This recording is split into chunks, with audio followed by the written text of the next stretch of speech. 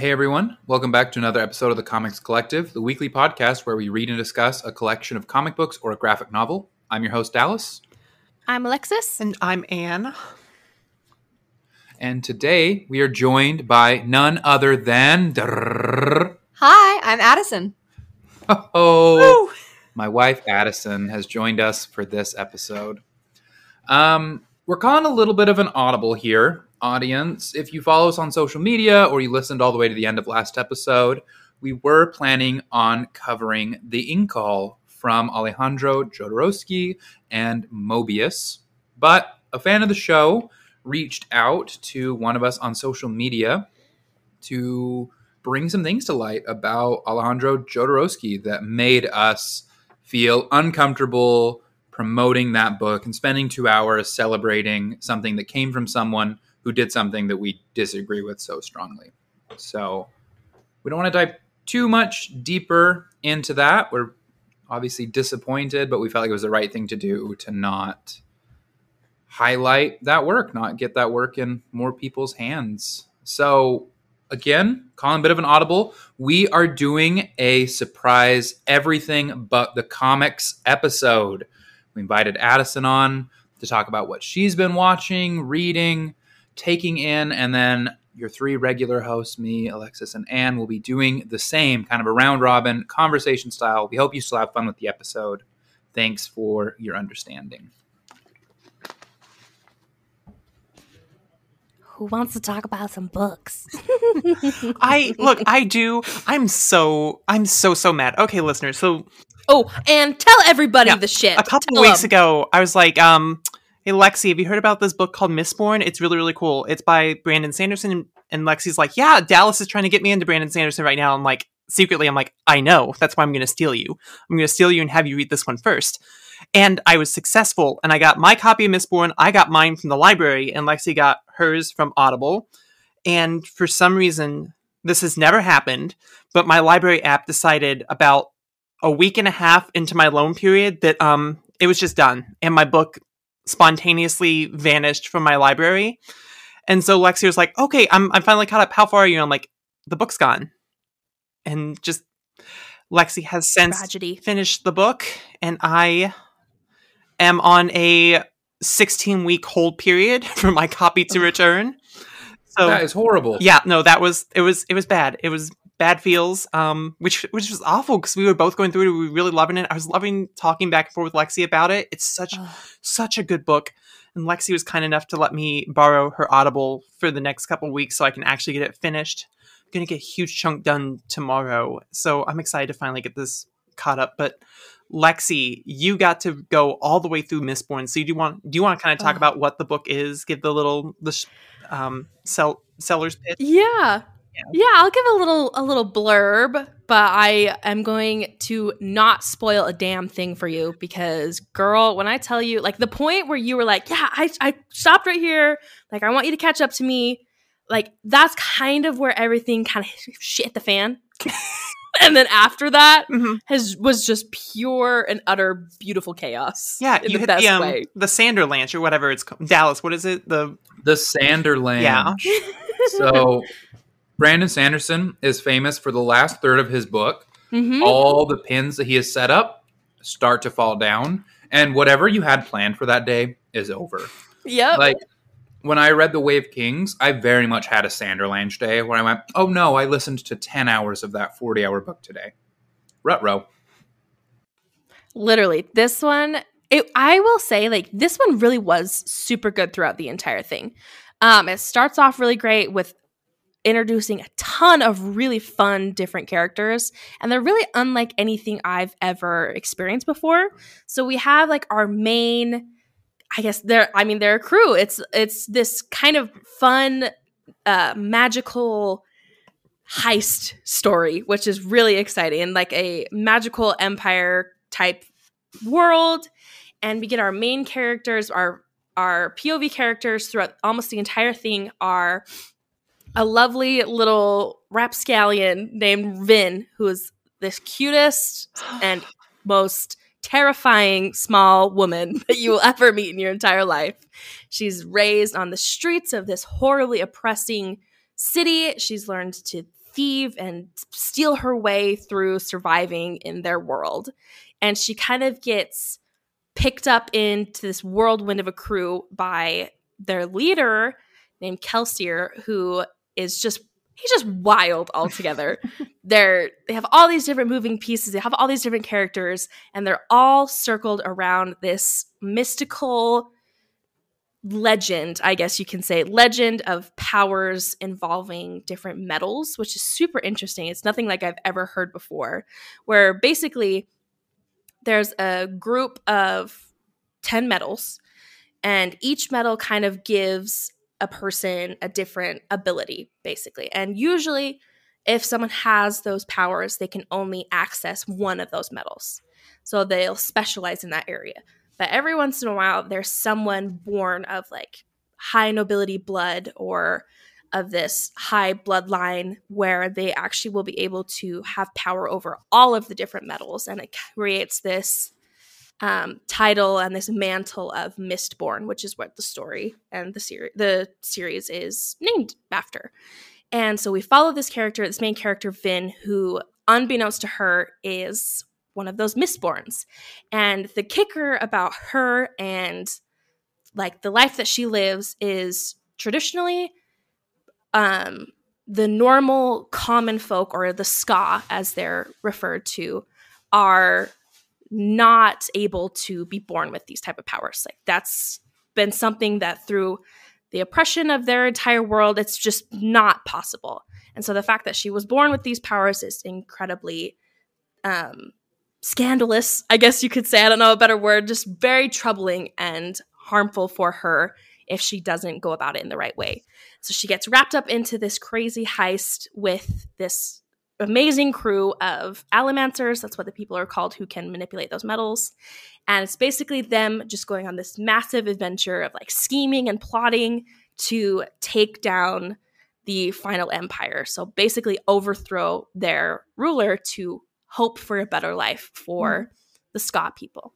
And it's just insane. The different twists and the turns. I want to be as vague as possible because woof.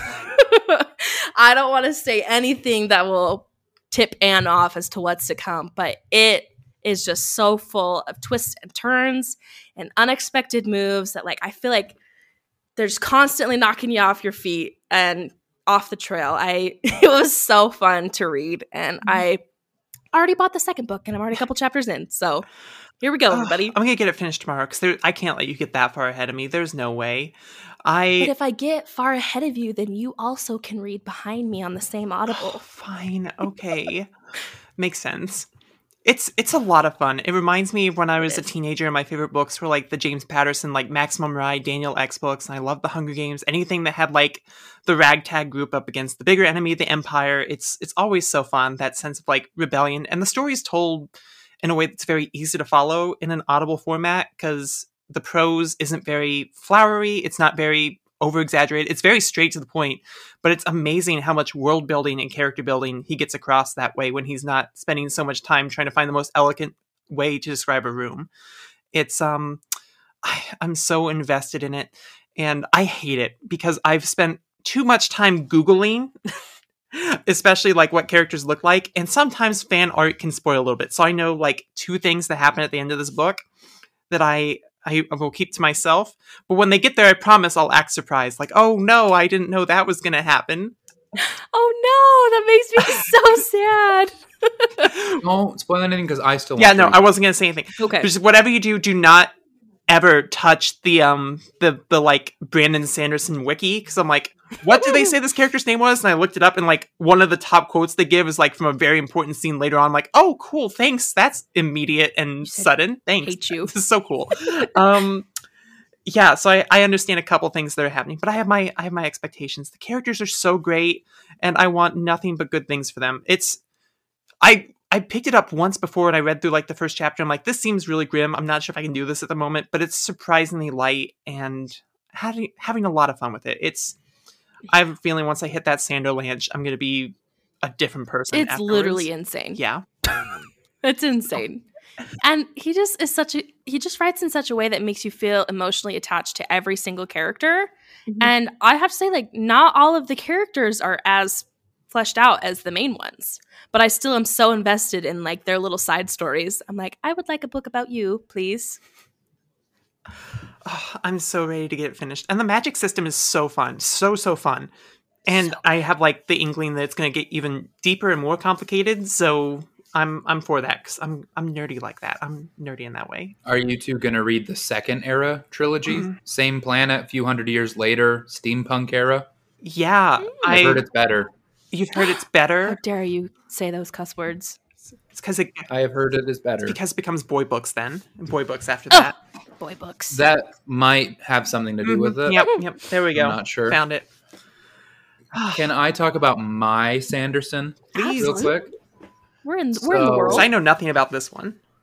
Oh, man. So I've been reading the Stormlight Archives. I finished The Way of Kings in 10 days, which that's a 1,300-page book. Like, I was cruising. I could not put that book down.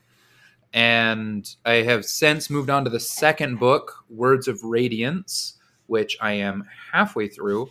And it is everything to me. Like, I love epic fantasy. I love big, cool characters. I love cool magic systems. I love deep lore. And Brandon Sanderson, he said about the Stormlight Archive that his goal was to write the kind of fun, swashbuckling fantasy he wanted to read that he didn't feel like anyone wrote anymore. And as a huge fan of A Song of Ice and Fire, I will convert Anne, I always sneered a little bit at Brandon Sanderson's Stormlight Archive. I was like, aw, the baby's little fantasy. Over here is the real stuff. The real. And then I started the Stormlight Archive, and I am not exaggerating when I say I was riding home on my bike, and my jaw fell open listening to what one of these characters did. And like I started to well up, and I was like, there are good people in the world. Like, it has that hope and good people will win that Lord of the Rings has, but somehow even more expansive. Like, Middle Earth is huge, and yet somehow Roshar feels bigger. It's so fun. I'm loving it. I have been informed by my Cosmere nerd friends that I have to pause after book 2 and go back and read Mistborn, and then read something called Warbreaker, because book 3 and then especially book 4 really starts to get into the concept of the Cosmere, where Brandon Sanderson, all of his books exist in the same universe, and they start to cross over a bit the further you get into them.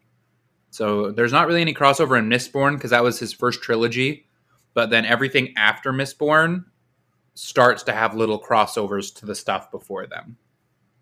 So I was informed I have to take a pause, which makes me a little grumpy because I'm having so much fun that I just kind of want to like keep plowing through. And I'm also a little bit like, I'm a comic book fan. I am well aware of just being like, who the hell is that? Anyway, moving along. And so I'm sort of wondering if there's like a bunch of completionists that are like, no, you won't understand this reference unless you have read Warbreaker. Or if they're actually being serious and halfway through book 4, I'll be like, what is going on? So we'll see. I think you would both love them. Good. Though. They're really great characters. Solid sell. You definitely got me when you're like, hey, it's just like you got a Blackest Night reading order for this one. You gotta check out JSA before you can read the Green Lantern book. It's gonna be fine. It's like a scavenger hunt. I promise I'm gonna get to the Game of Thrones books. I've located them. They're in my shed. I know exactly where they are. But I have my Stephen King book I still need to finish. I got the second chapter of my gay necromancer book that I am dying to finish.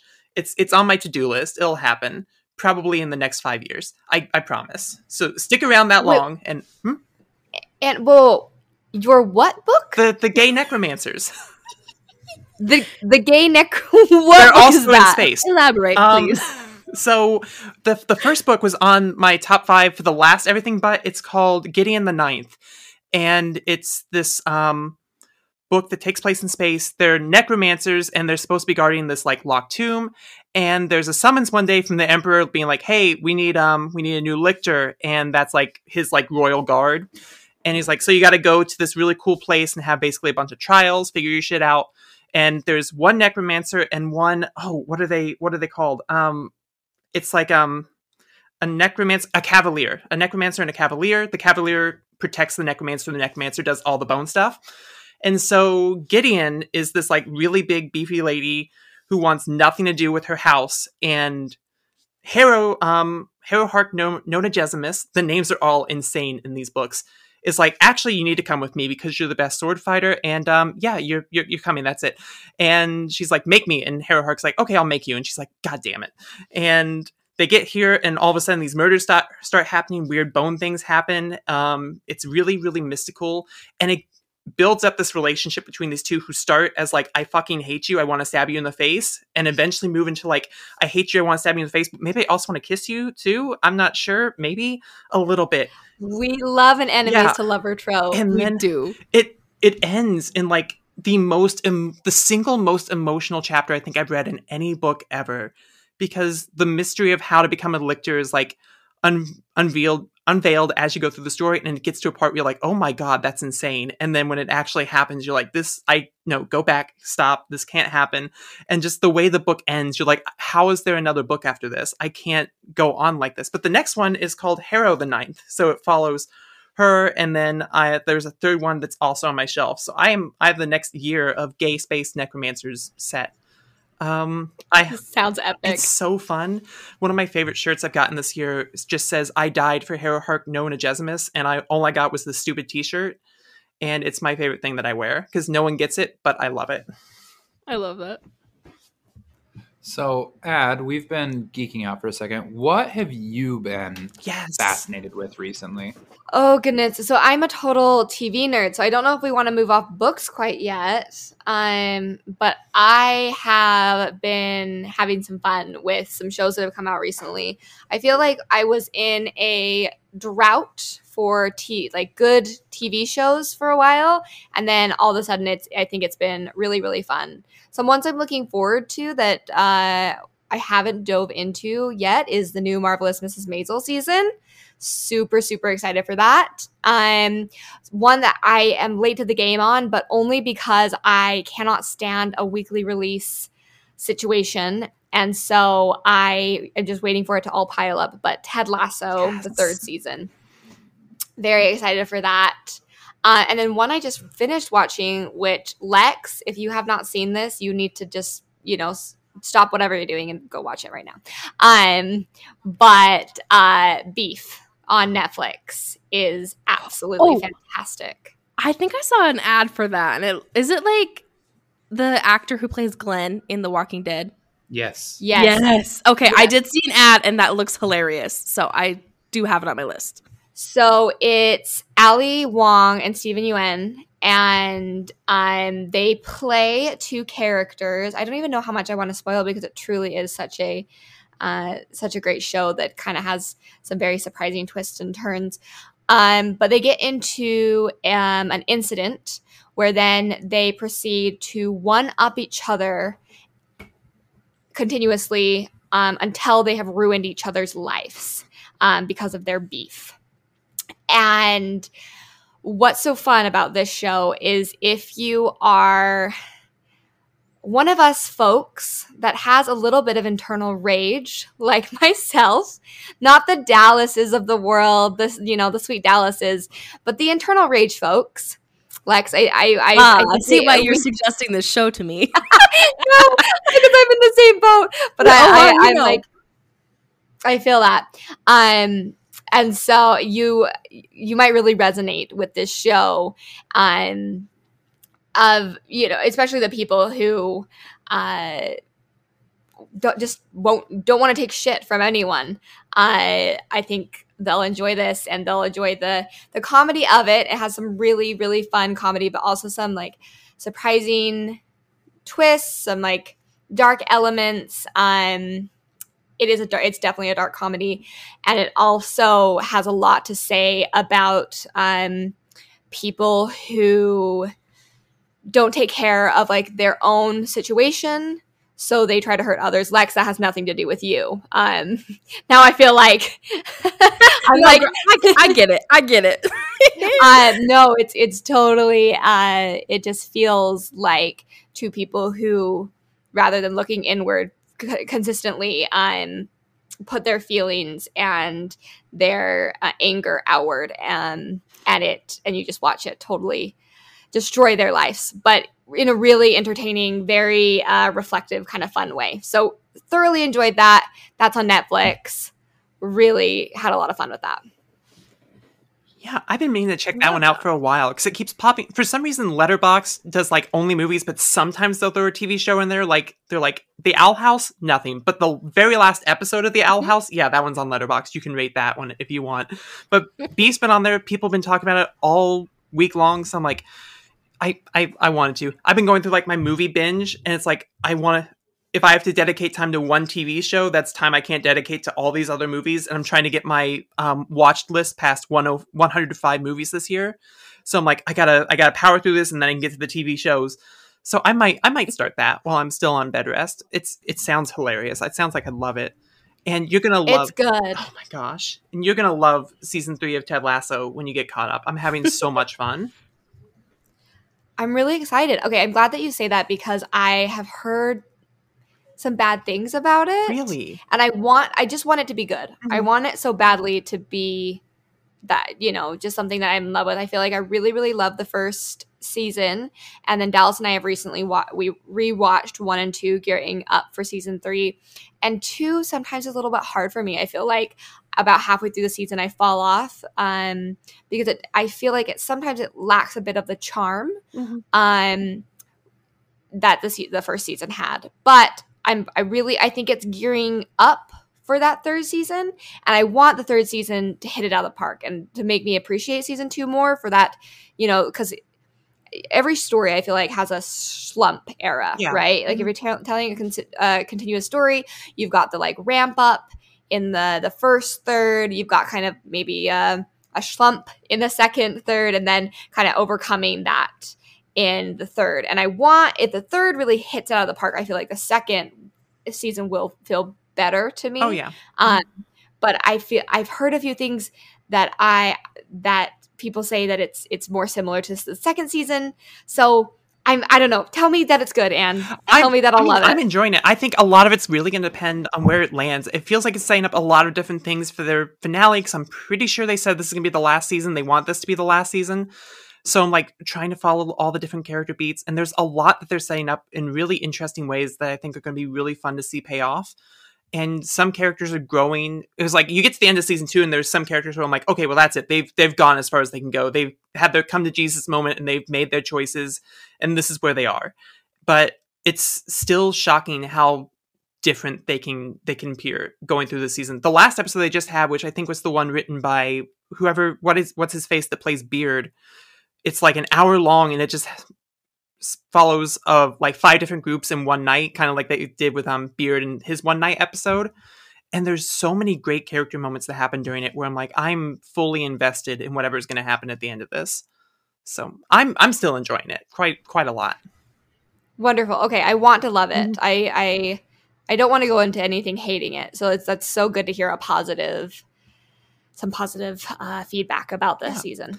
It's like with Ted Lasso, something that's just so overwhelmingly loved and beloved. When you set that bar that high, anything that falls under feels like a complete and utter betrayal. So I'm sure it's a high standard to keep, but I feel like it's hanging right there. Yeah. So Anne, Hmm? talk to us about your movie binging. What has been on Anne's docket? Okay, so I am currently on bed rest. I'm on bed rest for like 3 weeks. I've just finished week 1, and I'm pretty sure in week 1 I've watched like 10 movies. I've just been going through streaming services, going through my watch list, trying to knock some things out. And this year, honestly, hasn't been that great for me with movies. I've been watching a lot of duds or a lot of like mediocre movies. I'm like, that's all right. And I'm just like, that's all right. That's all right. Like, I need movies that I love again. I need movies that make me happy to be watching movies again. And I think like in the last couple days, I've finally gotten back there where I've found a few movies that have finally hit it out of the park for me, including today when just a few hours ago, I finished watching what I think is going to be my favorite movie of the year, which is crazy because it's a movie that's literally sat on my Blu-ray shelf for the last 4 years because I asked for it for Christmas back in like 2019 and I got it, but I just never had a chance to watch it. and that movie was Blinded by the Light, and that was, I forget the director's name. She's the same director who did Bend It Like Beckham, which I watched last year, and I'm like, that was solid, but if it could have been better. This was so perfect. It's about this Pakistani teenager who lives in Europe during the Margaret Thatcher era, and it's dealing with him and the hard times that the UK was facing at the time. Him dealing with racism, growing up as a Pakistani teen, trying to have a relationship with his parents, his family, and also his own independent dreams. And he finds this window. He finds this ladder to hold on to, this life raft in the works of Bruce Springsteen. And I'm a big Bruce Springsteen fan. I love The Boss so much. And getting to see him find a lot of the same meanings in Bruce's lyrics that I do was very, very great. But it also reminded me a lot of myself when I was a teenager, because he finds Bruce Springsteen. He's like, this is the best thing ever. And he dives hard into this phase. He's like, I'm going to put Bruce Springsteen all over my walls. I'm going to dress like Bruce Springsteen. I'm going to quote his lyrics at anyone who'll listen. I'll just talk about him nonstop. I'll do these insane things where I'll like start playing Bruce Springsteen over the school's radios and start dancing to it. Like, he's like, this is my personality now because I found the person who makes me comfortable to be me. And I'm like, that's exactly what I did in high school, except my thing was Doctor Who. I found that, and I like steered so hard into that. And watching the movie was like making me cringe, but in like the best way, when it was like, I was exactly that kid who found something that made her like feel like she wasn't alone, like something got her. And I just made it my entire personality. And so watching this movie perfectly replicate that feeling and handle it so well was so fun to me. It was amazing. I knew it was gonna be a 5-star movie before I even hit the like second act turn. It was just so much fun. And yesterday I'm like, I know I'm gonna love this movie. It's been sitting here forever. I should have watched it forever ago. And yeah, I really should have watched it forever ago, because it was wonderful. But that's been the highlight of my week. Going back, I watched Babylon earlier today too, which was insane that they tricked me into watching some of Avatar during that movie. That was crazy. So funny. So funny. I watched The Northman in 2 sittings because I think I was up at like 1 a.m. a couple days ago, and I'm like, what's on? The Northman, and it put me straight to sleep. So thank you for that. Yep. It took me so long to watch it, but I finally watched Who Framed Roger Rabbit for the first time. And yeah, that's such a good one. I am a 27-year-old adult who didn't see Who Framed Roger Rabbit until this week. And oh my God, that was so fun. Did Jessica Rabbit still have it She still all these years later? Honestly, I gave it a 0.5 star more because of the booby trap joke. That was perfection. Absolutely. Chef's kiss. And I also loved Little Shop of Horrors because I love my musicals. I love those so much. And I found that stupid movie where that Tarantino foot gif comes from. It's the From Dusk Till Dawn. Where I'm like, I thought this was a Tarantino movie. No, Tarantino's just in the movie. And he plays the creepiest guy ever. So I'm guessing they're like, Quentin, just be you. And he's like, okay, I got it. And yeah, he's so good. It's a movie that goes halfway and then it immediately switches into the campiest vampire movie you've ever seen. Where it's like, I want to take someone in this movie, tell them nothing about it, and then look at their face when vampires suddenly happen at the 45-minute mark. It's gonna be fantastic. Event Horizon, so close to being something great. Cosmic Terror is so great if you do it well. This movie didn't have the guts to go full in and do it properly. Also, Fast Times at Ridgemont High, overrated. I have no idea what anyone likes about that movie. I didn't click with it. I just didn't. Oh my, I could keep going, but I can't. There's so many movies this week. And just wait till I introduce you to the cinematic masterpiece that is Barbie, the Princess and the Pauper. I cannot wait to change your life. Yes! You're just like Yes! me. I'm just like you. I'm just like you. There's so many bangers. It's gotta happen sometime in the next 2 weeks. I promise. Yes, you're gonna make it happen. Absolutely. And it's Non-stop bangers. non-stop Honestly, bangers. any Barbie movie. Oh, They were just Paradise Island. Rapunzel. The 12 Dancing Princesses. Amazing. What's that one? The fairy? They're fairies. Oh, Fairytopia. Mm-hmm. Yep. Mm-hmm. Yep. And Mariposa. all of the Barbie sidekicks that just Bibble. Bibble is the best one that ever happened. Also, the freaky elephant that lived on the island. That thing is the creature of my nightmares. Yes, the freaky elephant. Freaky elephant. But no, there's a lot of bangers, and I've been compiling a list on how I want to go about this. Oh, I'm so excited. They got to be able to beat being John Malkovich though, which is just White Get Out. That was an insane movie. Oh my god. Speaking of kids movies that are actually bangers, this week I've really gotten into Disney's post-Renaissance era, so that's like 2000 to 2009, and watched Meet the Robinsons, The Emperor's New Groove, Home on the Range, and Lilo and Stitch. Yeah. And I just have to say, this is a seriously underrated era for Disney. I feel like we talk about the Golden Age, we talk about the Silver Age, we talk about the Disney movies that are coming out, the Frozen, all of that is very touched on, but we don't talk a lot about these movies. They get kind of swept under the rug, and I have had so much fun. I've cried in every one of them. My hell, like Meet the Robinsons, when that last scene when they're singing like These Small Hours, I think, and he's like finding his family. Same with Lilo and Stitch, where Stitch is finding his family, and he's sewing together Nani and Lilo. It's so beautiful. They have such like beautiful messages, that I had so much fun. And then, of course, Emperor's New Groove is the funniest movie that Disney's ever made. Easy. When they get back to the castle at the end of the movie, and they're like, "How did you make it back before us?" They're saying that to Kronk and Yzma. Cusco and Pacha are saying that to Kronk and Yzma. And Kronk like pulls down the map and is like, by all accounts, it doesn't make sense. And I just lost it. I absolutely lost it alone in my apartment. So truly, like, funniest movie. And these are so underrated, such underrated movies. I'm so glad you said Meet the Robinsons. I've been a secret fan of that movie for so long. It's so funny. It has such a great ending. I love it so much. It's like I saw it coming a mile away even when I was a kid, that like twist that happens at the end, but it always makes me so happy. It's wonderful. I reference the Mike Yagoobian. Hi, Goob. How you doing, Goob? Great binder, Goob. Want to play at my house, Goob? They all hated me. I reference that once a week. Goob. Yeah. Dallas has to tell me, not in my Goob era, when I get off a call at work that I think I did really poorly on, that I'll be like, "Oh, that went so poorly. I totally forgot what I was saying. I'm sure everyone thinks I'm an idiot." And then Dallas in the back will go, "They all hated me." And I'll have to laugh at myself and be like, "Yeah, you're probably right." It's a mood. Or the big head and little arms. Oh my god. The amount of times that got quoted in our household. Insane. It even made it better that our mother's maiden name is Robinson. So like that movie was a religious experience in our household.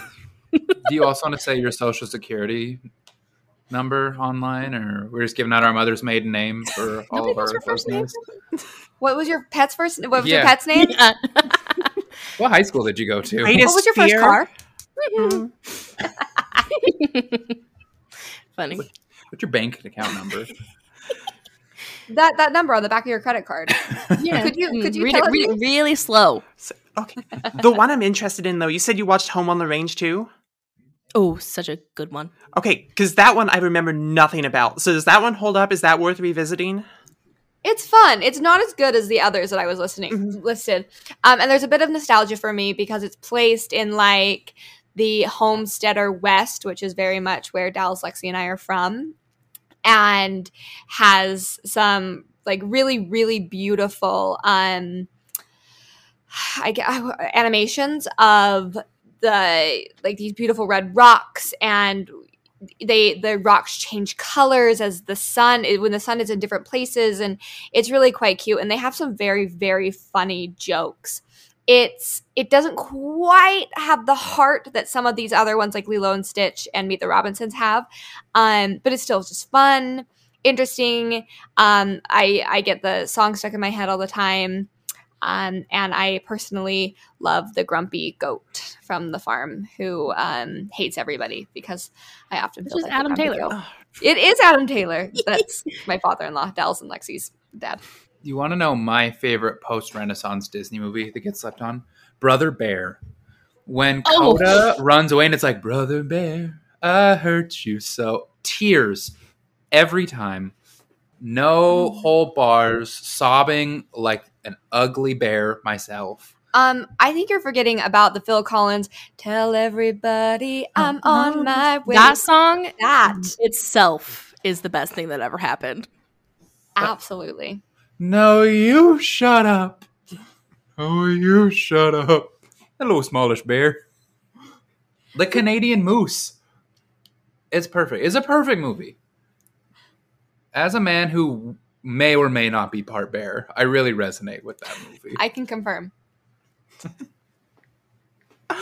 Oh my gosh.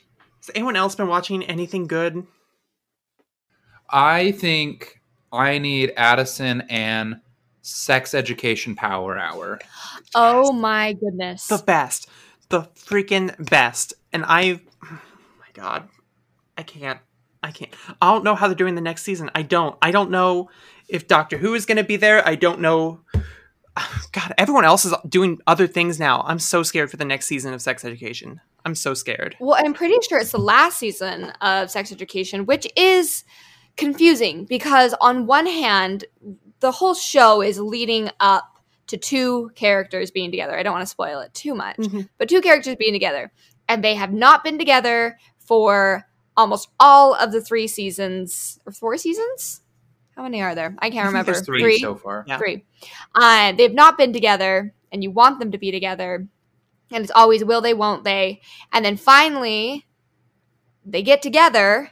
And then right as they get together, one character has to go away. And it's very, very important to that character's development that she go. Mm-hmm. It's part of, who she is as a person and being able to make it out of her situation and overcome a lot of her obstacles. Mm-hmm. But it will take away from the will they, won't they romance that I've been waiting for 3 seasons. So I'm so torn because I'm like, yes, I'm so excited for this character to go live her truth and, overcome her obstacles.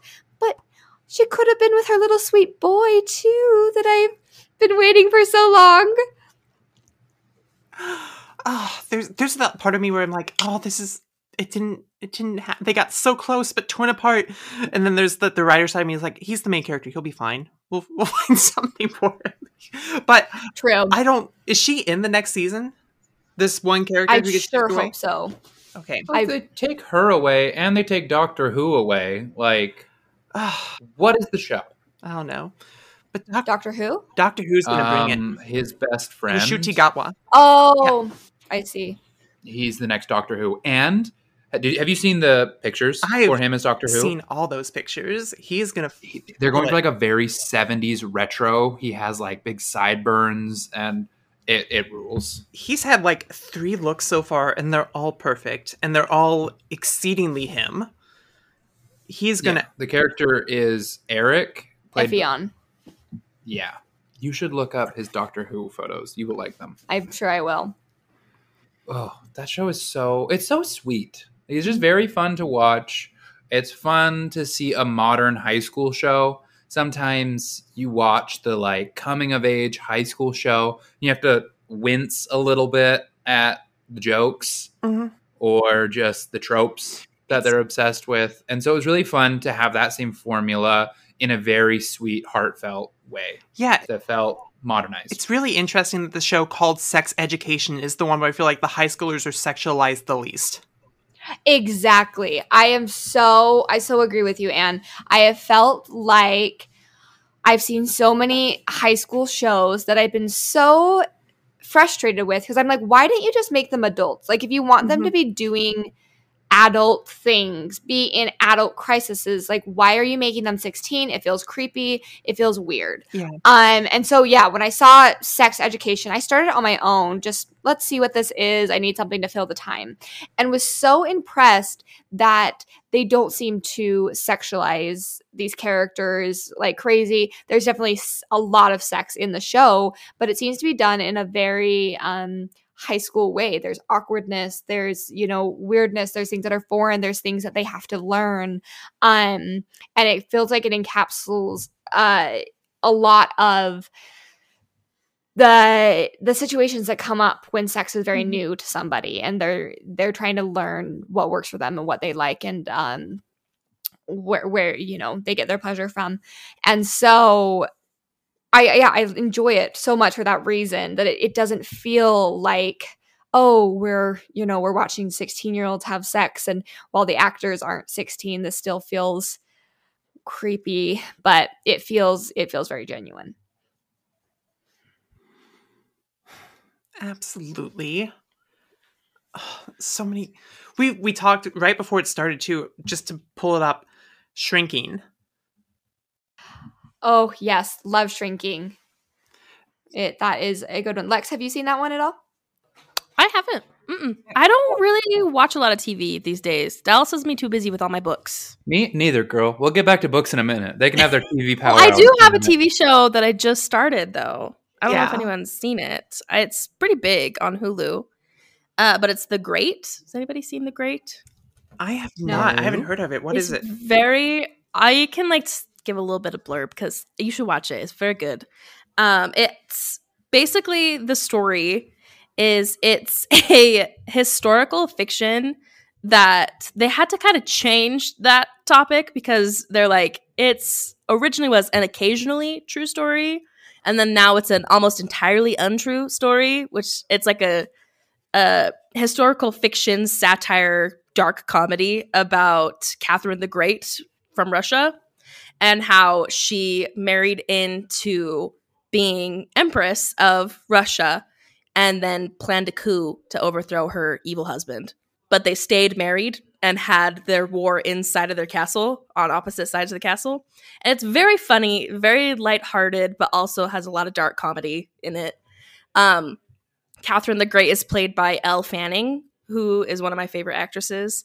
And her husband, Peter, is played by that Nicholas Hoult actor, who I also like a lot. The one that's playing Renfield, right? I'm not sure. I know he played Beast in one of those X-Men movies. Yes. Yep. I've seen clips from The Great, and it does look fantastic. It's Truly. very funny, and it's definitely like a very particular type of humor. But I'm only like 3 episodes in, and each of them's like an hour long. So it's been pretty good so far. I like it. And there's like the 3rd season comes out May 12th, I believe. So I'm trying to catch up. I've never seen it before, so Fun.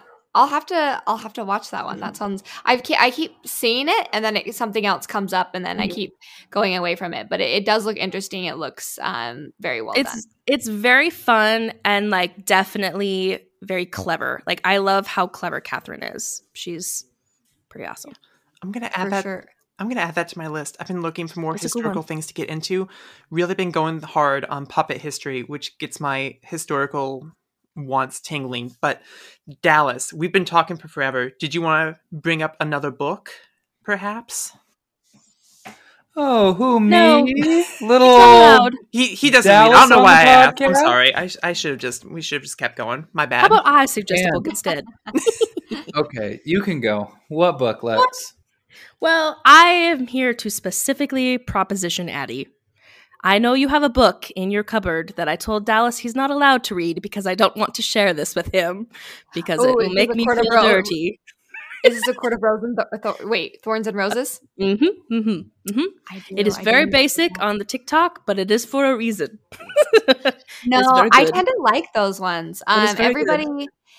I know everybody really hates On Calling Hoover, but I enjoy some good literature.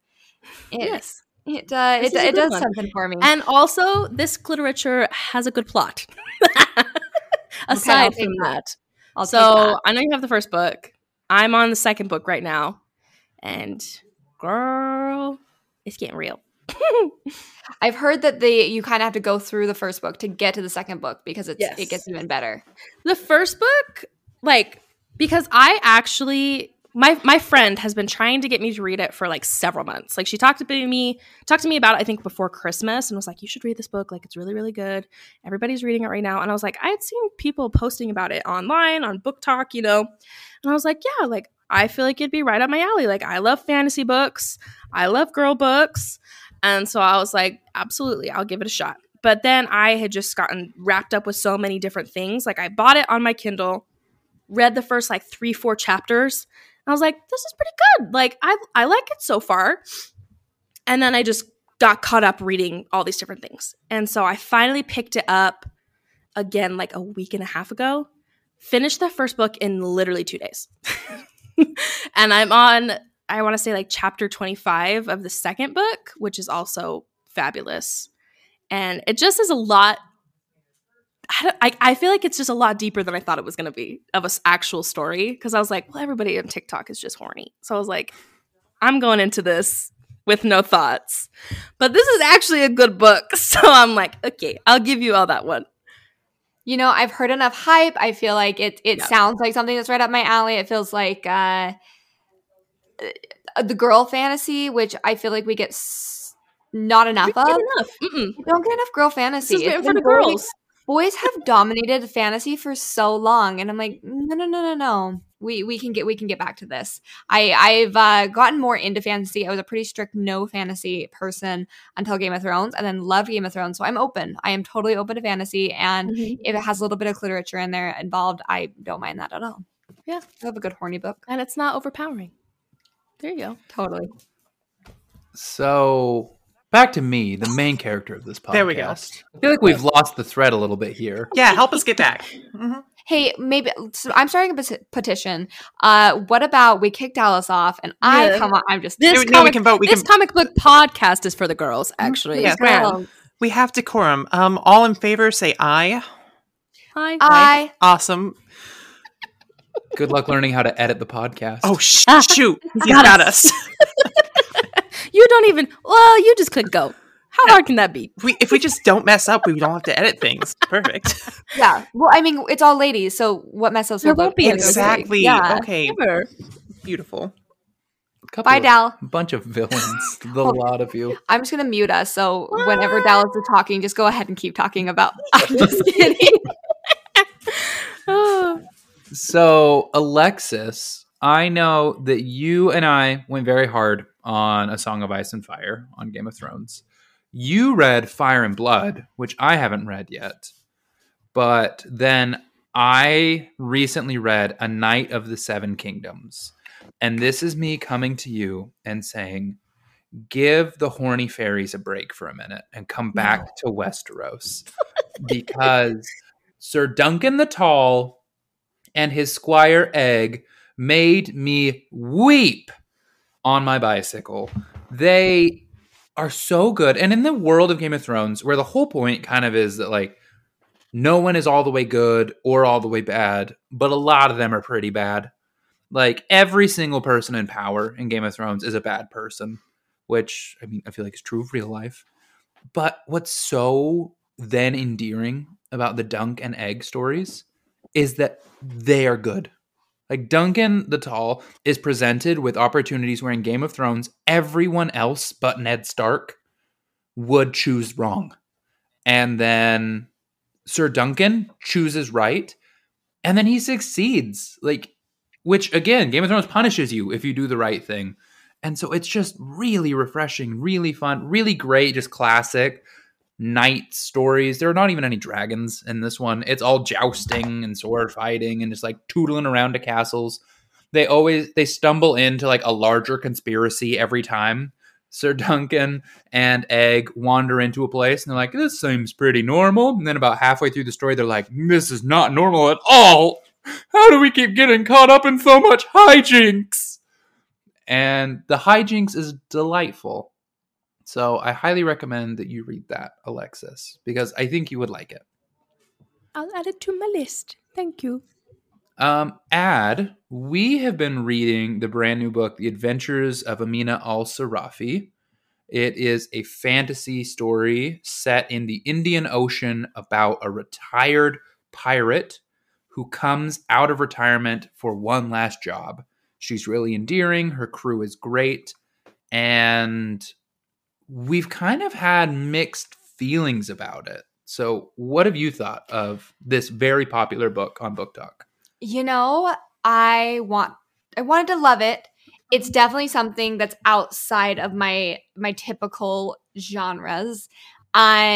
and really, really wanted to go in liking it. I had heard so many good things on TikTok, especially the video that drew me in the most was some librarians saying how they recommend this book to every single person. Someone comes in and wanting a self-help book. Nope, you're getting this book.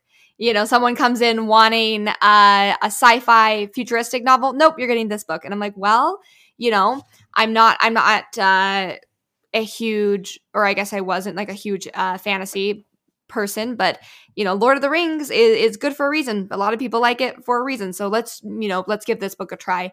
And I just, you know, perhaps it just has a slow start and it takes a minute to get going. But how many pages are we in now at this point, Dal? Like 100 and something. Yeah, and I'm just not able to quite. I haven't been able to grasp a foothold, and it's a bit slow. I feel like it spends a lot of time in the beginning, you know, setting up the stakes, which I understand, but I just haven't been able to find a foothold. But Dal, you've thought, you know, some different things. Yeah, I mean, I've really enjoyed it. I understand it's the first of a proposed trilogy, and the book's been doing really well, so I think it's going to get its trilogy. But for a book that the premise is about a ragtag group of pirates led by like a badass female pirate, I think it's a little disconcerting that I'm 100 pages in and I'm just now starting to get glimmers of that pirate. Like they just got to their boat. And I was like, get to the boat. So I feel like we're at the precipice of what I signed up for, and I'm used to long books. So I'm going to finish it. I'm excited about it. But it's been very interesting. I think sometimes, since we read so many books on the show and since we talk about them so often, sometimes I feel like I have moved away from being excited about premise and being more excited about quality of work. And sometimes I think people recommend things based on premise. You know, like the premise of this book is fantastic, and a lot of people are very excited about it. But sometimes I feel like the writing compared to some of the other writers that we love so much is a little, like it's good, but it's not amazing. It's not great. I don't get swept up in it. And not every book has to be some giant tome, you know? But I mean, Brandon Sanderson uses really plain words, and those books are addictive as hell. You can't put them down. And so I don't know. I think I'm kind of becoming a book snob. Like I read enough at this point, and I'm like, I just want to read the best. And you mentioned you were reading a Stephen King novel right now.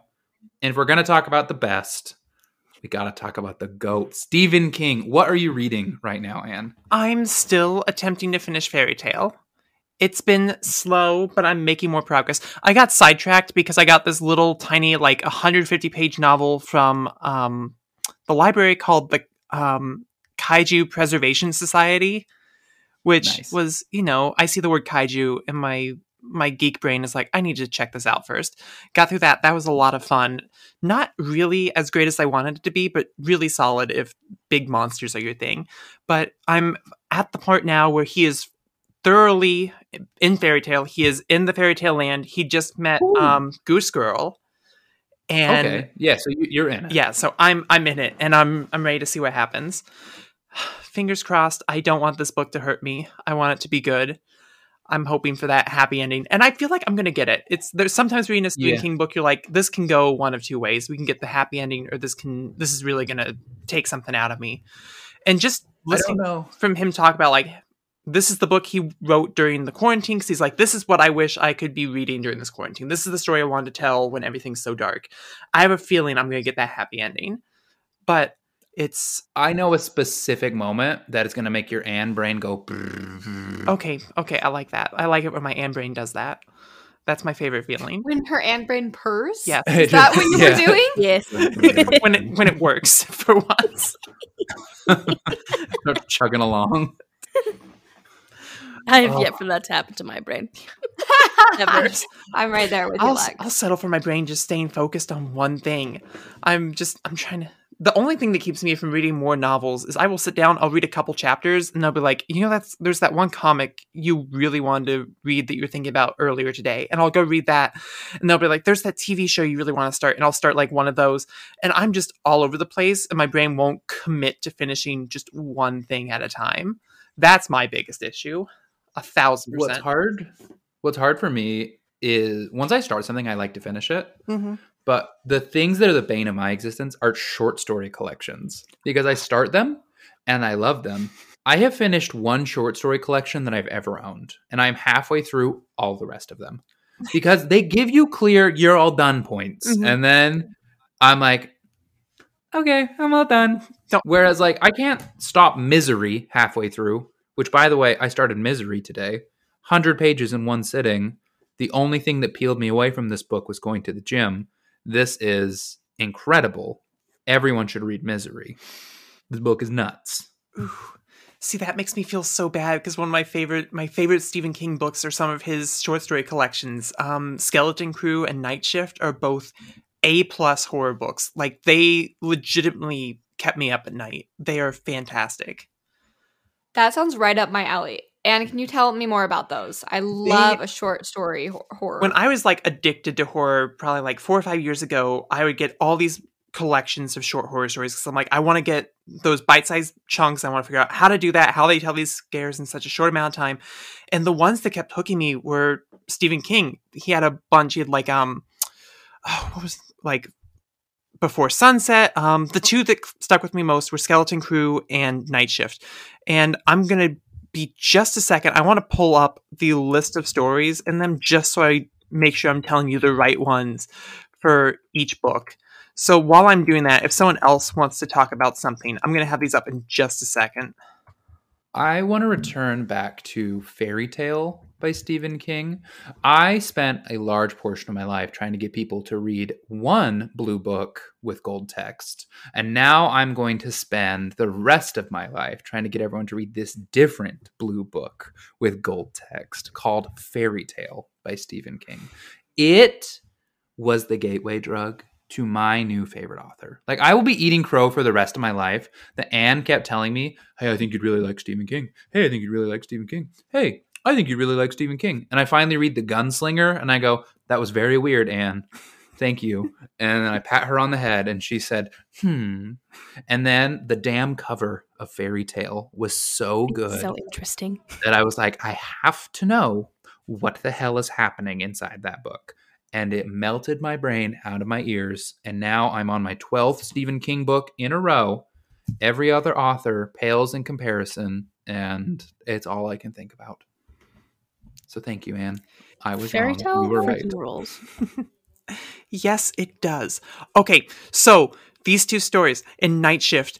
There's the short story, Jerusalem's Lot, which inspires his full novel, Salem's Lot. So if you read that, you should probably check out this one first. It's kind of like a little prequel. It just kind of introduces you to the idea, and he's like, hey, this is pretty neat. Let's check that out. And yeah, there's I Am the Doorway, which is this really, really freaky Lovecraftian horror where this guy becomes a literal doorway to a nightmare realm, and his body starts changing in these really freaky ways. There's Children of the Corn, of course. That's in Night Shift. Let's see. The Lawnmower Man. I love that one. Trucks. This was the fun one that inspired the only movie that Stephen King's ever directed, which was it was Maximum Overdrive. This insane movie where the premise is just cars come alive and start killing people, and these people get stuck in a diner, and there's cars outside. They're like, hey, you should come out so we can run you over, please. Thank you. And it's literally, it's zany, but also really terrifying and threatening and ominous at the same time. And then if I go to Skeleton Crew, there's The Mist, the entire Mist, which is one of my favorite horror movies of all time. If you ever watch it, you got to watch the black and white edition. I'm really snobbish when it comes to that one. I think it's perfection. It is I think it's the best creature feature that's been told since like the original Alien, or maybe John Carpenter's The Thing. It's right up there. It's incredible.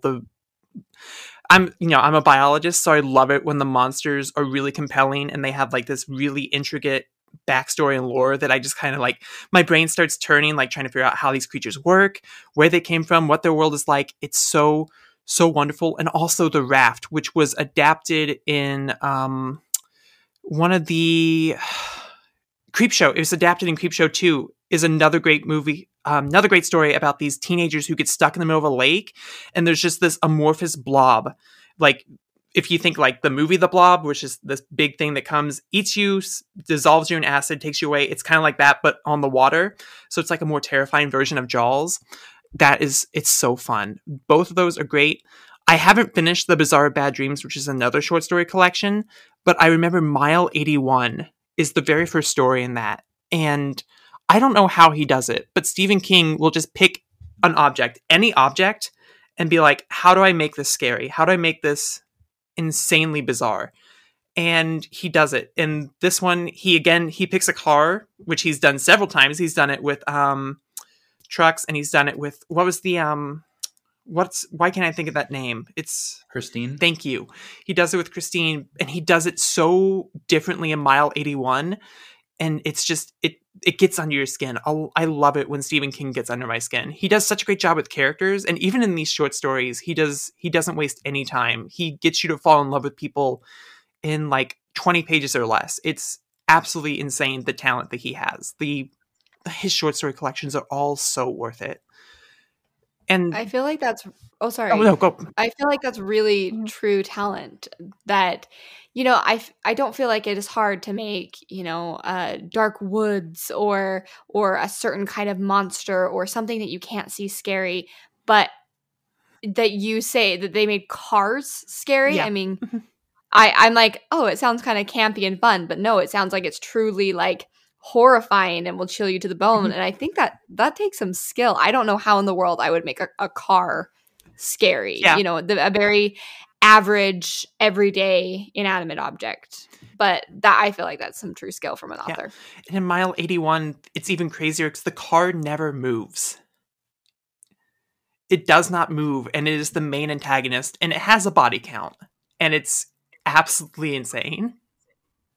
That's bananas.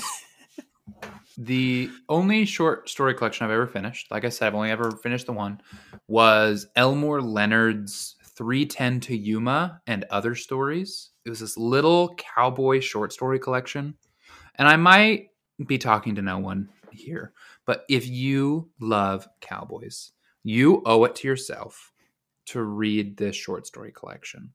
It is so, so fun. There's one story where this guy gets arrested for drunk and disorderly, and they run out of cells in the jailhouse. And so they have to put him in solitary with like the super scary guy that they have up there. And Elmore Leonard, who Neil Gaiman said the person that he thinks has the best authorial voice in all of history is Elmore Leonard. He says there is no one. He says Stephen King is a close second. He said, but Elmore Leonard is the number one best authorial voice. And I was like, damn, big word. And so I read these cowboy stories, and it's true. You just get sucked right in, and you forget you're reading a book. You're just with these characters. And so you're with this poor sap in this jail cell with this guy named Odie that is horrifying. And it's just really compelling. It's really compelling. If you want some buckaroo, yeehaw, cowboy BS, there's always a fun twist. There's always a really interesting premise. Like the very first story in the collection, this guy is on the run from a couple Apaches, and he flees and he runs into a town. And you get to this point, I'm going to spoil this. It's the first story in the thing. He gets to the town, and it's like, oh, I'm safe. And then he realizes it's a ghost town. No one's left. And so then he's alone in the town as they come in. And then it's just a story of like him jumping into shadows, and you're kind of like, where are they? What's going on? This guy's scared about everything. And he keeps you on your toes the whole way through. It was a delight. And again, I really love short stories. I just never get around to finishing the collection. Yeah. So if you're a writer that wants me to read your short story, make it one of the first three. Like if you got anything good past the first three in your collection, I'm not getting to it. And we all know that writers are writing exclusively for Dallas Taylor to read their books. Yeah. At this point, they damn well might be. He's gonna go through everything. Exactly. He's gonna beat books at this point. See, Have you beat books? I have defeated books. Like when Dad threw his back out and beat Netflix. oh my gosh. That is- He literally was like, "We got to get a new streaming service. I literally have watched everything on this damn app." I'm trying to imagine rough and tumble cowboy Adam watching Love is Blind. I mean, like, well, damn it, it ain't. It ain't blind. Maybe that's what he was watching while Mom was asleep. We never know. I can see him getting into it. Oh my goodness, Chelsea, why would you pick Matt? This is horrible, horrible decision over Kevin. Kevin was so kind. I can imagine How him Dad getting feels into it. about my love life. I have one final topic I think we can all speak to. Okay. I want to dive into the audiobook versus regular book debate. How do we feel about audiobooks? Do we end up listening to more audiobooks than we do reading regular books? I think we all have strong opinions on this, and I want to have a conversation where we're all involved. So who wants to start? I'll start because I feel like for me, Audible, I just have to start with I love both. I've always been a child that read. I grew up reading. I've always loved stories. That's always been a big part of my life. But when I became an adult, I grew up, it got really hard for me to make time to read. I always got distracted. I'd find other things to do. And I feel like my mind moves too quick to read real books sometimes. I get very distracted very easily. And now that I work a job that is an hour there and back, so 2-hour commute a day, Audible has really changed the game of how I can quote unquote read or intake books, because it's always something that I've loved and it's always something that I've wanted to do, but I just never could find the time to do it. So now that I have like designated 2 hours a day of listening to whatever I want, it has made it so much easier. But I feel like now that it's got me back into the game, I'm starting to read a lot more normal books again. So I'm like I want to say I'm like a 75-25 split. Like 75% Audible purely because of my lifestyle, but then 25% books because I do just also love them. And I love going into a bookstore and smelling the bookstore just for kicks and giggles. Lex, I'm right there with you. I am an audio book girly because I am an ADHD girly. And I need to be able to listen to a book while I'm doing something mundane. So cooking dinner, even going on a walk. I need to have this external stimulus while my brain can focus on something, or else I will physically focus on the book. I will be holding the book and my eyes will be moving and my brain will be on what happened at work today, what's going on tomorrow, what Dallas and I are going to do later tonight. And I will have read 20 pages without realizing I read 20 pages, which I'm sure everyone does, but I need an Audible account to be able to consume my books. Yeah, I feel that a lot. Like my job is a lot of just kind of repetition, doing a lot of the same tests over and over again on different products. It's very easy for me to get lost in that. So it's nice that I have the opportunity to listen to audiobooks when I'm working, because if I'm not doing that, I'm listening to music. Something's always going through my ears when I'm at work. So it's always very, very helpful when I have those. And honestly, I'm at the point, I was having such a hard time focusing on even audiobooks when I was doing something else, because I think a lot of times for me, it really depends on the narrator, because a bad narrator can completely trash an audiobook for me. I started getting in the 9th on audiobook and I had to switch back to the actual novel like halfway through, because I'm like, I keep getting lost. This author keeps losing me. I can't stay focused. Their voice is just driving me up against the wall. But then there's other times where it's like anything by Neil Gaiman, where Neil Gaiman is actually reading it himself. I'm like, I'm here for it. He has the best voice of all time. He does the best job reading his own books. I will listen to this any day, every day. So I feel like there's a lot of different factors that go into it, but I've started to notice that since I've started speeding up the audiobook a little bit, I've actually cranked it to like 1.75 I was doing like 1.5 for a while, but I had to catch up to Lexi reading Mistborn, so I did 175. And I'm actually like, I thought this was crazy, but this is actually a pretty comfortable pace for me. My brain can keep up, and I'm not getting bored with it. So I might actually stick here. It makes a 20-hour book feel less of a daunting task. There's nothing that makes me happier than clicking on one of my 50-hour books, and at 1.7 speed, it's like, it's actually 29. Yep. Like, that's just a paltry children's tale.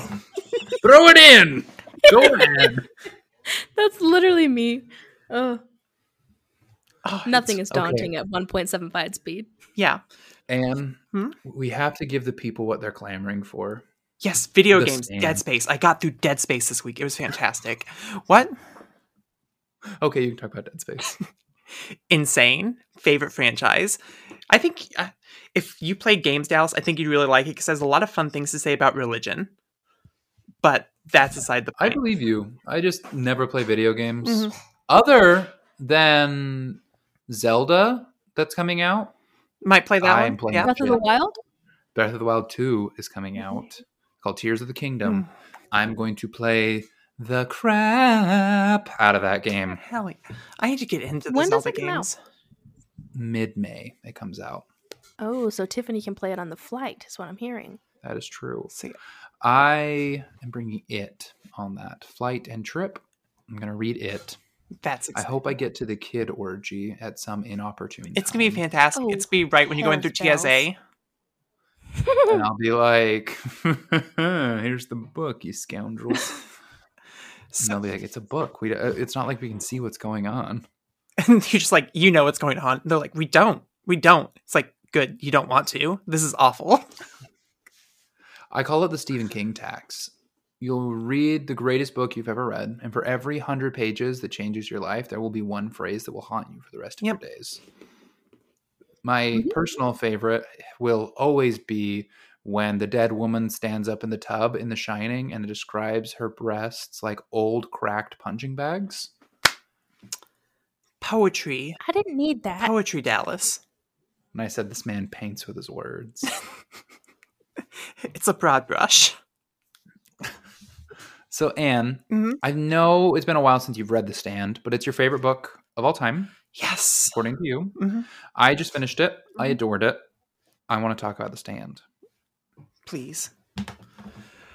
Who? I love it. Yeah. That was the main thing I was hoping for. Is like, if just whenever you tell something like this is my favorite thing of all time, the last thing you want to do is for them to get through and be like, it was right. It was okay. Yeah. I mean, No, I've it was read better. incredible. No, I haven't read better. I do think sometimes the scope of the uncut version Mhm. has left me with a feeling that I don't remember everything, Yeah. which I don't love. Like, I love to feel like, oh yeah, I know that book like the back of my hand. Whereas with The Stand, and I think this is sort of the purpose of the uncut version, is it's such a sprawling tale that there are just portions of that book that I read and I loved, but because it was such like a day by day account of these people's lives, sometimes it has faded a little bit in my mind. But that fading just adds to the tapestry that is The Mhm. Stand. So even though every single strand of The Stand isn't seared into my memory, the full picture that it creates will stay with me for the rest of my life. Yeah. It's And those, oh, no, you go. it's insane because I read this book for the first time in middle school because it was one of the books that my dad gave me because he's like, this is one of my favorite books of all time. And if you want to read something good, this is it. And I was like, 1,000 pages. This is insane. But I got through it in like a couple of weeks. I remember, but like you were saying, there's so much that happens. I don't remember so much the details, just like the experience and the emotions I was feeling. And it's crazy. Mhm. You get like this post-apocalyptic stories, which typically I hate. Typically I hate them with a passion because they're just so dark and dour and depressing. And I'm like, it's suffocating. I hate this. I hate this feeling. I don't want, like, I'm trying to get away from this in the real world. I don't want this in my fictional stories. The Stand, I remember there being a little bit of that at the beginning, but then the rest of it just getting so invested in these characters that like what had happened to the world felt like less important to me than these characters who were still living and breathing. Where I'm like, they make it clear the world has passed on, and you cling to these characters who are still doing their best to be good, to make the right choices. And it's even when everything's stacked against them, just the ability of people to still be good at the very end of days. I think that was the thing that stuck with me the most. And just like the sacrifice of that one group at the very end. It's just, it's the type of story I really like. 'Cause it gives you that feeling where it's like, there's going to be hard times ahead, but as long as you stay good, it's going to be worth it. Because there are people whose lives will be bettered because of what you do. And even though characters have faded from mind and plot points have faded from mind in the years since, that like central tenement is what still hangs with me. And that's why I still love it as much as I do. Oh, absolutely. I mean, it's pretty clear. Stephen King called out Lord of the Rings and Tolkien as his direct reference for this book. And as a massive fan of The Lord of the Rings and The Hobbit, I could really feel that, particularly in the end. Like after the group in Vegas is defeated, the 150 pages back is a very Tolkien thing to do. That when on its face, it seems like the story's over. What are we still doing here? Like, people love to make fun of Lord of the Rings because it has 4 endings. And it's just because Tolkien, and you by extension, genuinely want to say goodbye to all these characters. And The Stand has that same feeling. I think that the part of The Stand that will stay with me for the rest of my life is not like the hand of God that was so cool, or Nadine escaping Randall, which was so cool, or even Harold being one of the best like Smeagol Gollum characters I've ever, like turning an incel into Gollum is incredible. Or Kojak the magic dog coming and keeping Stu alive. That was incredible. But the thing that honestly made me cry, and I feel so corny, but something happened in the last year where like novels make me cry all the time. Like among all art forms, for some reason, novels just, they hit me and they make me tear up and they make me feel these deep emotions. And when Stu gives Tom Cullen Christmas while they're out in the snowdrifts, I wept, because like in the midst of everything that had happened, after like the great darkness had like taken its toll out and like people had died, people had lost their way, to realize like, oh, I'm going to do something so special for someone who will not expect it, and it will mean the world to. Like, it just spoke so much to me of what I want to see out of humanity. So for that moment alone, like that paid for the ticket price of 1,300 pages. And it's crazy. Like, I knew I was going to love the book after Fran's first chapter. Yeah. When Franny was like, shit, I'm pregnant and this boyfriend ain't shit. I was like, well, I gotta know more.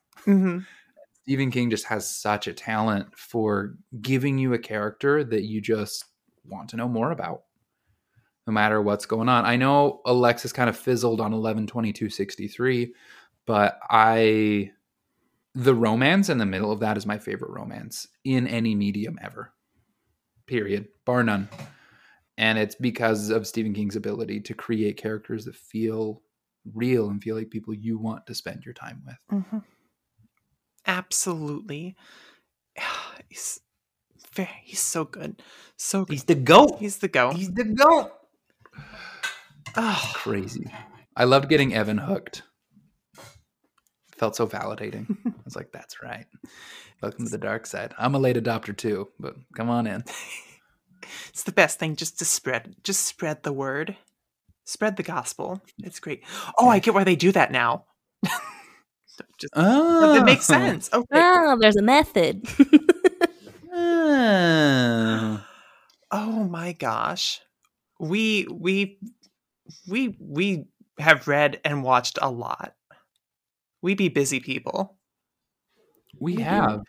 Do we and want? This is all on top of our weekly comics. Yeah. Everyone. So appreciate us, people. Literally. Stop bullying us on Every social time media. I make an episode of this podcast, I have to make a conscious effort to put down my horny fairy book. Thank you. How are we feeling about comics? This has been the Everything But the Comics episode. Mm-hmm. I have not read a weekly comic in like 5 weeks. And I'm not sure why. Basically, all the comics I'm reading are for this show or Alan Moore, because I'm in a big Alan Moore mood recently. But I don't know. Just like the way of my cycle is off comics right now. Like, I will come back around for sure. I know, Anne, you were kind of on an off comics moment. Are you still feeling that? I'm still kind of there. Like, my personal project the last couple days or last couple weeks has been, I'm trying to work my way through that Reddit's favorite DC runs post, and I'm taking my time. I'm under no pressure to get through it. I'm not sure if it's because I'm not feeling it or just the comics I've started with aren't my favorite. It's just I'm kind of like, I'll read what I have to. Nothing's been pulling me back in the way it should, though. Although I have to admit, every time I pick up something by Gail Simone, I get happy again. I went through her Domino series in the last couple weeks, and I'm like, this is why I'm here. These are the comics that make me feel happy. It's nothing that's going to change the world. It's nothing that's going to be like, this is the best comic of all time, but it's just fun. It's just gals being pals, girls having some fun, and not apologizing for it. It's such a good thing. It's why I love her Wonder Woman. It's why I love her Birds of Prey. It's just why I fell in love with like these universes and these characters to begin with. I wish comics felt like that more often. And I feel like if I separate myself from the drama of everything that happens behind the scenes, I feel like I know too much now. I know too much about how comics get made, what happens behind the scenes, that I get too invested in that and I lose sight of the stories themselves. And it stops being fun. It starts being a product. It starts being something that's commercialized, and then I have to focus on that aspect more than I focus on actually the story on the page. And that's not fun. That's tiring. That's exhausting. It's depressing. And I want to give myself the space to where I can come back in and be like, I remember why I made this Twitter account. I remember why I'm on the show. I remember why I have all of these hanging on my wall in front of me. You know, that's about where I am with comics right now. Where it's like, I'm taking that soft low because I know I'm going to catch it again and be unstoppable. I raised my arm again. I shouldn't have done that. Oof. A comic that has me very excited.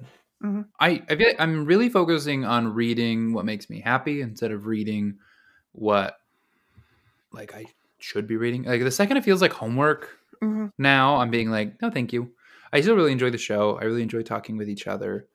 But a book I'm very excited about, Erica Henderson and Ryan North released a graphic novel that's called Danger and Other Unforeseen Risks. And just that title alone and that creative team has me super just chortled, just chuffed in general, frankly. There's a woman with a giant dog running away from something on the cover. And I was like, this is going to make me laugh. It's going to make me smile. And I love the team that did Squirrel Girl. So I may not be reading Spider-Man right now. I may not be participating in that holy war, but oh my God, I am having a blast with League of Extraordinary Gentlemen. And I'm excited to read Danger and Other Unforeseen Risks. And I'm excited about what we've been reading on the show. Yeah. Like, it's a bummer we didn't get to cover the book for today because of a skeezy guy. But I'm excited for next week. I'm excited to have Evan back on to talk about Avengers. I'm excited for Alexis to read Hickman's Avengers. Like, we're back into goods, baby. We've had some pretty bangers of episodes recently, if I do say so myself. Yeah, as far as the show goes, I've been really happy with everything we've been talking about. We've been having some of our best episodes lately, I think, talking about some of the best books. So, I agree. Addie, do you have anything you want to close us out with? Oh, goodness. Nothing from me other than it's been really fun to be here. Thank you guys for having me. Yeah, it's been Thanks for so hopping fun on. to have you on here. Should we bang through our post credits? I mean, if we must, I guess I can open the notes app that I was supposed to have open 20 minutes ago. I've done this so many times and I still don't have it memorized. Girl, you cannot pay me to memorize this. I can't even tell you how many times I've read it. No idea. in one ear, out the other. And I literally say it every week. But if you like our show and want to hear more from us throughout the week, please go follow our Twitter account at CMX Collective or our TikTok account at The Comics Collective. Or you can find each of us at our personal Twitter accounts at Dallas_comics, at @AnnComics, and at LexiLou_comics. If you enjoyed the show and want to show your support, please go to Apple Podcasts or wherever you're listening and give us a 5-star review. And if you give us a written review, we will read it off on the show. And finally, feel free to email us with your questions or comments for the show at thecomicscollective@gmail.com. And we'll see y'all next week for, just like Dallas said, we're going over Hickman's Avengers. Should be fun. How many issues are we covering for next week? The first complete collection. Awesome. I've got them in our notes. Question Yeah. mark? It's like 20 issues, but they're good. And Wicked. they roll fast. This should be fun. I'm excited. Me too. We'll see you all next week, everybody. Bye. Bye.